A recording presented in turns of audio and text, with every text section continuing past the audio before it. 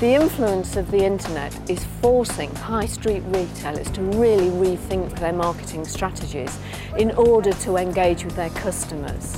Companies like Amazon and ASOS are embracing the potential of e-commerce, but in doing so they're redefining traditional retail business models.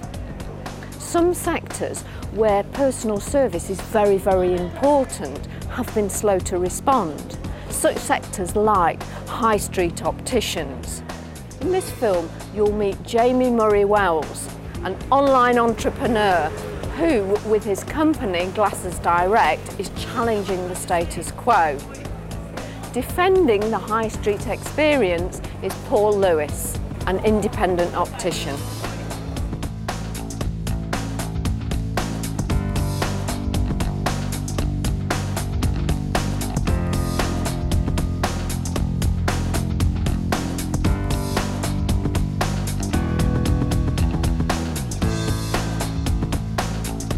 My inspiration for Glasses really came from, I suppose all the business ideas I was considering at that time really came from personal experience. So it was just a question of kind of keeping aware, and I bought a pair of glasses, and they were kind of rimless ones, made to my prescription, and they cost me £150.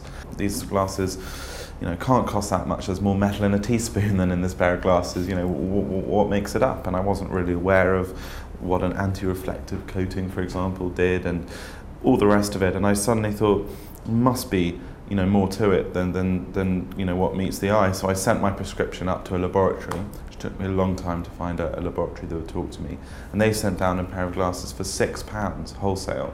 So in one hand I was holding a pair for £6, and in the other hand I was holding a pair for £150. And I was thinking, there's got to be an opportunity here on the internet.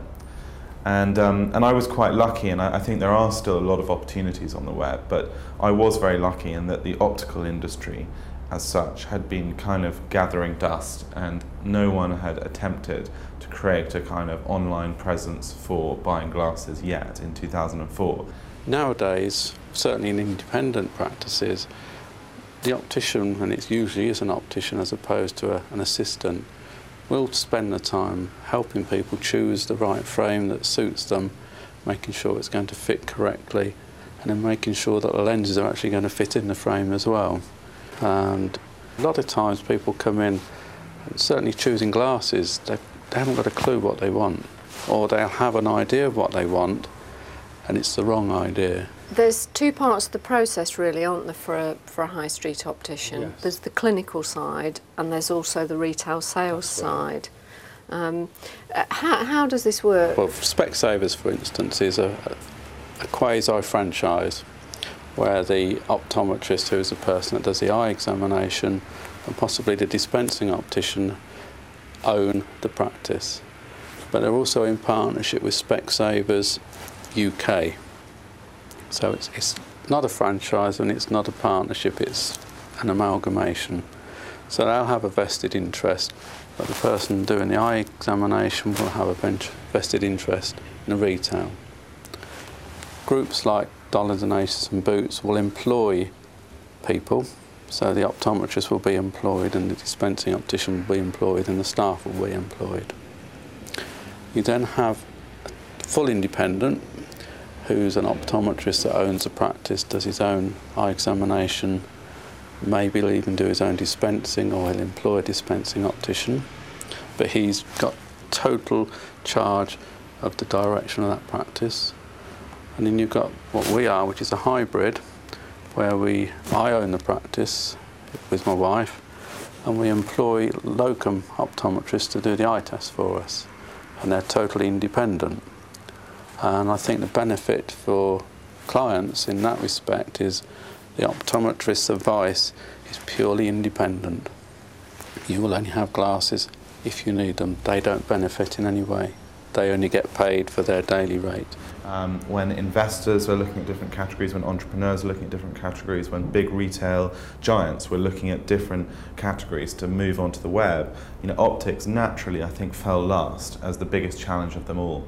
And what we had to do, and what still fascinates us here, is trying to build, and fashion ways online and offline, in fact, for people to overcome that barrier of going, you know, I really need a salesman to come and look over my shoulder and help me buy these. For all mail order and e-commerce businesses, you're presented with this same challenge, which is, you know, how do you sell something that has fitting issues to a customer? And also, you know, in optics, we have a very disruptive business model where we effectively said to the industry that they should split their thinking about the two activities they do. The two principal activities are testing site, consultation, usually done by an optometrist, and the selling of glasses, which is usually done by an optical assistant, a salesperson effectively, or rarely a dispensing optician. But we said to them, you should split that, and we think that service is incredibly important in both of those.